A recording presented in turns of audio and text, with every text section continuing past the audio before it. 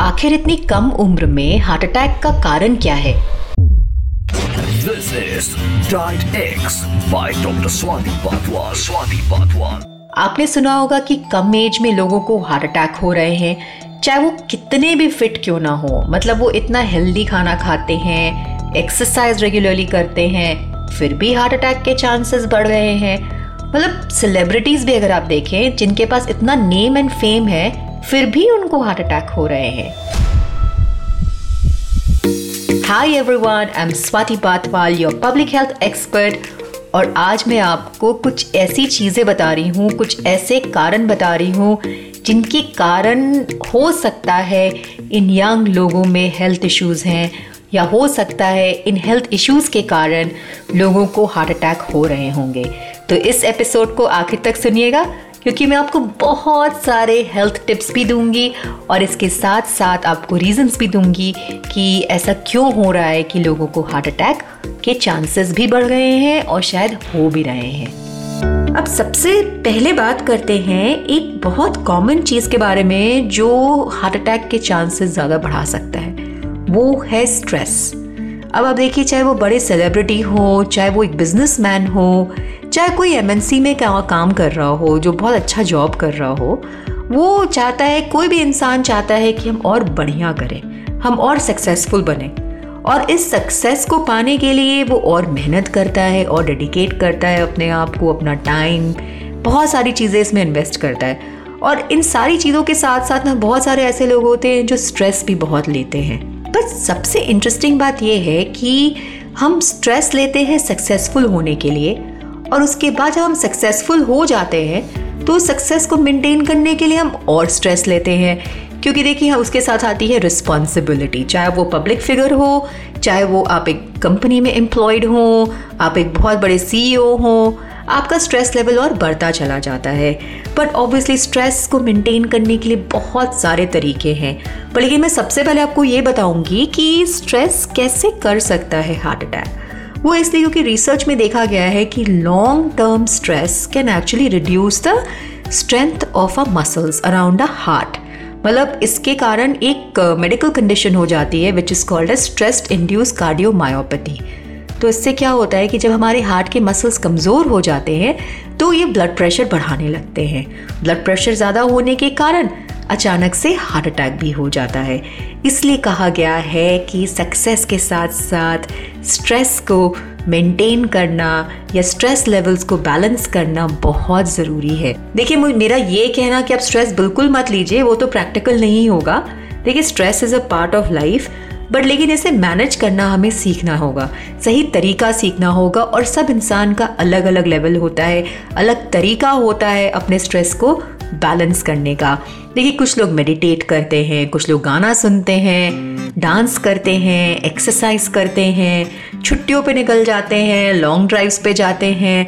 तो देखिए, ये चीज़ करना बहुत ज़रूरी है। और कम से कम मैं आपको एक टिप ये ज़रूर दूंगी कि पूरे दिन में आप 10 मिनट आप अपने आप को ज़रूर दीजिए। अब 10 मिनट का मतलब ये है कि आपको शांत दिमाग से एक जगह या तो बैठ जाना है या लेट जाना है। और इस वक्त ना आपका कोई फ़ोन चलेगा, ना टीवी चलेगा, कोई सोशल मीडिया नहीं देखना है, कोई फ़ोन नहीं देखना है, कोई न्यूज़ नहीं देखनी है। You just have to listen to yourself and listen to your breath. अगर आप ये चीज़ 10 मिनट हर रोज़ देंगे, चाहे वो दोपहर हो, चाहे वो सुबह हो, चाहे वो शाम हो, आपको बहुत आराम मिलेगा और आपके स्ट्रेस लेवल बहुत जल्दी कम होने लग जाएंगे। पर देखिए, इन टिप्स के अलावा अगर ऐसे बहुत सारी चीज़ें हैं, अगर आपको लगता है अगर आपको वो स्ट्रेस फ्री करता है तो आप उसे ज़रूर करिए। और हमेशा इस बात का याद रखिए कि ज़रूरी नहीं कि स्ट्रेस हमेशा नेगेटिव हो। Stress can also bring out productivity in us, it can be good as well. So make sure you understand whether your stress is good for you or bad for you, and please make sure you do the right balance। वो बहुत ज़रूरी है। अब बात करते हैं दूसरी चीज़ की जो स्ट्रेस से रिलेटेड भी है और वो हार्ट अटैक से भी रिलेटेड है। वो है स्मोक करना, यानी सिगरेट पीना। अब कितने सारे लोग हैं जो स्ट्रेस लेते हैं और उसके साथ साथ सिगरेट भी पीते हैं। क्योंकि सिगरेट पीने से उन्हें बड़ा आराम मिलता है। पर हम सभी जानते हैं कि smoking increases the risk of heart attack. आपने वो पैकेट्स में तो देखा ही होगा, अगर आप स्मोक करते हैं और सिगरेट की पैकेट में जाके देखिए, आपको वो बहुत गंदी गंदी तस्वीरें दिखाई देती हैं। तो ऑब्वियसली ये ज़रूर इंडिकेट करती है कि smoking increases the risk of heart attack. और भी बहुत सारी ख़राब चीज़ें हैं जो स्मोकिंग के कारण होती हैं।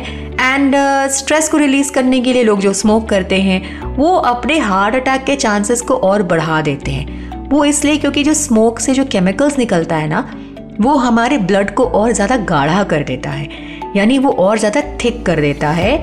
और इससे हमारे आर्टरीज़ में, यानी जो आर्टरीज़ है जो खून सप्लाई करती है हमारे हार्ट को, उसमें क्लॉटिंग ला देती है और ब्लॉकेजेस ला देती है। So obviously stress and smoking they go hand in hand and they are very much related to heart attack. So please अगर आप स्ट्रेस लेते हैं एंड स्मोक करते हैं तो थोड़ा अपने आप को कंट्रोल में करके रखिए। अब स्मोकिंग से मुझे ये याद आया कि आपने सुना है there is a new phrase which is called as sitting is the new smoking. जी हाँ, अब आप बोलोगे ये क्या है। देखिए, जब हम बैठे रहते हैं ना, बहुत देर तक एक ही जगह पे बैठे रहते हैं, पैर लटकाए लटकाए बैठे रहते हैं, तो देखा है कभी कभी पैरों में सूजन आ जाती है। जब हम फ्लाइट में बैठते हैं, बहुत देर तक लंबी फ्लाइट होती है, तो पैरों में कैसे सूजन आ जाती है। सिमिलरली अगर हम एक डेस्क में बैठे हुए हैं, डेस्क जॉब करते हैं, पूरे दिन ऑफिस में बैठे रहते हैं, तो इससे क्या होता है, हमारे पैरों में ब्लड सर्कुलेशन कम हो जाता है। इसके कारण हमारे पैरों में स्वेलिंग आ जाती है, ब्लड प्रेशर बढ़ जाता है और ब्लड क्लॉट के चांसेस भी बढ़ जाते हैं। और इसके साथ साथ मैं आपको ये भी बता दूं कि when we sit in a position for too long, our body's production for an enzyme which is called as lipoprotein lipase वो कम हो जाता है by 90%। मतलब आप बोलोगे यार ये मैंने एंजाइम का नाम क्या लिया। देखिए, ये जो एंजाइम होती है ना, ये एंजाइम का काम होता है हमारी बॉडी के फैट को बर्न करना, और यही एंजाइम हमारी बॉडी से 90% कम हो जाता है। तो एक बात बताओ, वजन भी बढ़ेगा, पैरों में ब्लड क्लॉट भी बढ़ेंगे, ब्लड प्रेशर भी बढ़ेगा, तो इसके साथ साथ क्या होगा, हार्ट अटैक के चांसेस भी बढ़ते रहेंगे। इसीलिए आप कोशिश करिए, और स्पेशली अगर आप ऑफिस जाते हैं तो आप कोशिश करिए कि आप स्ट्रेस कम लीजिए, क्योंकि आप उसी डेस्क में स्ट्रेस ले रहे हैं, बीच बीच में उठ के जा रहे होंगे स्मोक करने के लिए, तो आप स्मोक कर रहे हैं, और साथ ही साथ में आप एक ही चेयर पे बहुत देर तक बैठे हुए हैं। All these things are going to add up to heart attack. So please please move every hour. इसका यही तरीका है कि आप हर घंटे कम से कम 500 कदम जरूर चलें, और कोई भी एक जगह में 50 मिनट से ज्यादा देर तक ना बैठें। अब बात करते हैं द मोस्ट अवेटेड टॉपिक, वो है कोलेस्ट्रॉल। क्योंकि जब भी हम बात करते हैं हार्ट अटैक के बारे में, सबसे पहले दिमाग में आता है कोलेस्ट्रॉल, है कि नहीं। पर लेकिन देखिए, मैंने तो आपको बताया है स्ट्रेस भी बहुत इम्पॉर्टेंट है, उतना ही इम्पॉर्टेंट है स्मोक, उतना ही इम्पॉर्टेंट है एक जगह पे बैठना, यानी मूव नहीं करना। ये तीनों चीज़ें जो है ना, वो हार्ट अटैक के करीब बहुत ज़्यादा हमें लाती है। अब चौथी चीज़ है, वो है कोलेस्ट्रॉल। अब मैं आपको ये बता दूं कि ये जो कोलेस्ट्रॉल है ना, ये हमारा लिवर बनाता है। मतलब ना, हमारा लिवर जो है ना, वो 70% कोलेस्ट्रॉल बनाता है पूरे दिन में, और 30% आता है हमारी डाइट से। अब मैं आपको ये बता दूं कि 900 मिलीग्राम पर DL जो कोलेस्ट्रॉल होता है ना, वो सिर्फ लिवर हर रोज़ बनाता है, और जिसमें से करीब 300 मिलीग्राम से लेके 500 मिलीग्राम हमें खाने से मिलता है, जिसका टोटल हो गया 1 ग्राम से 1.5 ग्राम कोलेस्ट्रॉल पूरे दिन में। पर ये नहीं है कि ये सारा कोलेस्ट्रॉल हमारी आर्टरीज में जमा हो जाए। इसमें से बहुत सारा कोलेस्ट्रॉल होता है जो हमारे बॉडी में फिर से प्रोसेसिंग के लिए चला जाता है, और बाकी जो होता है वो एक्सक्रीट हो जाता है। तो देखिए, अगर हम अपने वेट को भी सही रखेंगे, और हम सही खाना खाएंगे, और हम फैटी लिवर नहीं रखेंगे, तो हमारा कोलेस्ट्रॉल भी कंट्रोल में रहेगा, ज़्यादा कोलेस्ट्रॉल भी प्रोड्यूस नहीं होगा। एक्टिव रहने के कारण हमारा कोलेस्ट्रॉल भी प्रोसेस अच्छे से होगा। अब मैं आपको बात बताती हूँ कुछ फैक्ट्स कोलेस्ट्रॉल के बारे में। पहला फैक्ट तो मैंने आपको बता ही दिया कि लिवर जो होता है वो 70% कोलेस्ट्रॉल बनाता है, तो हमें फैटी लिवर से थोड़ा दूर रहना है, अपने लिवर को हेल्दी रखना है। ये ज़रूरी नहीं है कि सारा जो कोलेस्ट्रॉल है वो डाइट से आए। पर इसके साथ साथ मैं आपको ये भी बता दूँ कि बहुत सारे लोग हैं ना जो ब्लड टेस्ट करवाते हैं और सोचते हैं कि अरे यार, कल रात को मैंने पिज़्ज़ा खाया था, या कल रात को चिकन बर्गर खाया था, उसके कारण मेरा कोलेस्ट्रॉल हाई हो गया। देखिए ये बिल्कुल गलत है, क्योंकि मैं आपको ये एकदम क्लियरली बता दूं कि ये जो फैटी स्ट्रीक्स आते हैं, जो थोड़ी थोड़ी लाइनिंग आती है हमारी आर्टरीज में, ये बचपन से ही शुरू हो जाती है। मतलब अगर आपने 15 साल की उम्र में बहुत ज़्यादा मैकडॉनल्ड्स और बहुत सारे फ्राइड फूड और प्रोसेस फूड खाए हैं, तो ये ऑलरेडी स्ट्रीक स्टार्ट हो चुके होते हैं बचपन से ही। जब हम 20 साल के होते हैं तो ये थोड़ी थोड़ी जो स्ट्रीक्स होती हैं, जो लाइनिंग होती है, वो थिक होने लगती हैं, और जब तक हम 30 साल के होते हैं तो ये और ख़राब हो जाता है। इसीलिए मैं हमेशा कहती हूँ कि बचपन से बच्चों के हेल्थ का ध्यान रखिए और प्लीज़ अपनी लाइफस्टाइल को अच्छा बनाने की कोशिश करिए। जितना भी बाहर का खाना हो, प्रोसेस फूड हो, आप उससे प्लीज़ दूर रखिए। अच्छा खाइए, हेल्दी खाइए, और कम से कम अपने डाइट में अगर आपका कोलेस्ट्रॉल ज़्यादा है तो आप एक आंवला ज़रूर खाइए।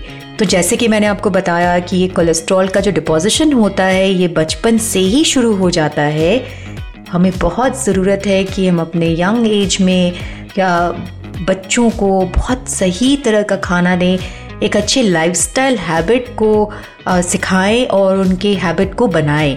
तो ये आप ज़रूर कोशिश करिएगा। और जिन लोगों का भी कोलेस्ट्रॉल बहुत हाई है, आप एक्सरसाइज करिए, आप अपने लिवर को थोड़ा क्लीन करिए और कोशिश करें कि हर रोज़ एक आंवला ज़रूर खाएं, क्योंकि रिसर्च में देखा गया है कि along with healthy diet 1 amla a day और even half a teaspoon of dried amla can reduce the bad cholesterol in about 6 to 8 weeks।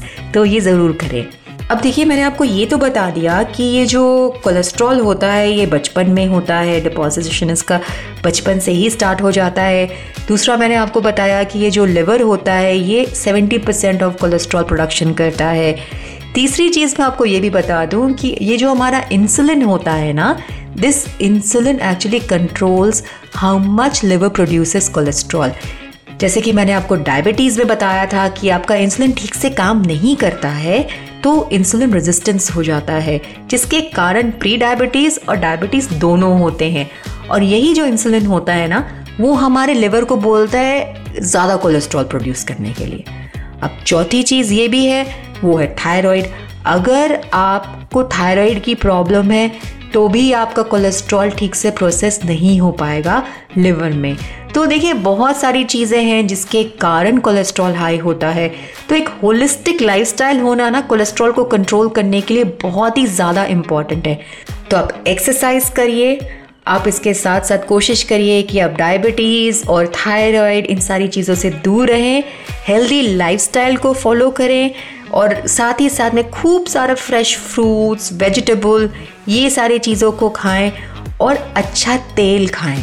यानी कोलेस्ट्रॉल हाई आपका घी से नहीं होगा, पर लेकिन हाँ अगर वही आप रिफाइंड ऑयल और प्रोसेस्ड ऑयल खाएंगे तो आपका कोलेस्ट्रॉल ज़रूर हाई होगा।